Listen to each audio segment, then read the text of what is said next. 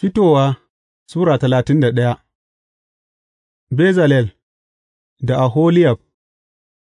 Sai Ubangiji ya ce wa Musa, Duba, na zaɓi Bezalel ɗan Uri, ɗan Hur na kabilar Yahuda, na kuma cika shi da Ruhun Allah, fasaha, azanci da kuma sani cikin kowace irin sana'a, don yin zāne zāne na aikin zinariya, azurfa da tagulla, don yanka da shirya duwatsu, yin aikin katako da kuma yin kowane irin aikin sana'ar hannu.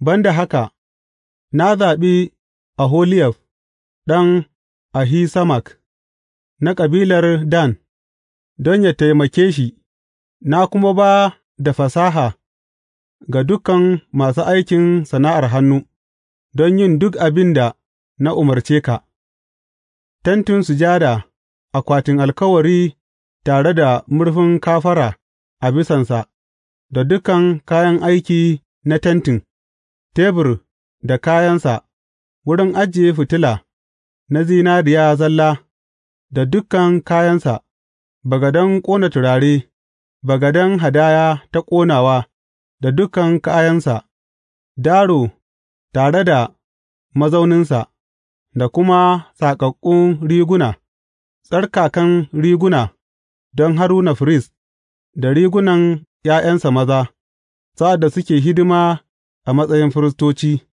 da man shafewa, da turare mai ƙanshi don wuri mai tsarki, za a yi su kamar yadda na umarce ka. Asabbaci.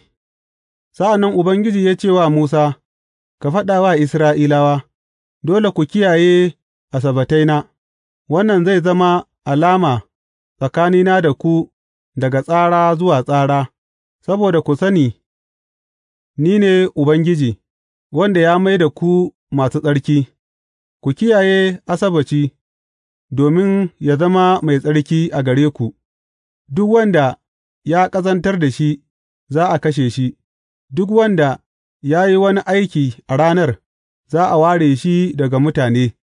Kwana shida za a yi aiki, amma a rana ta bakwai, Asabbaci ne na hutu, mai tsarki ga Ubangiji.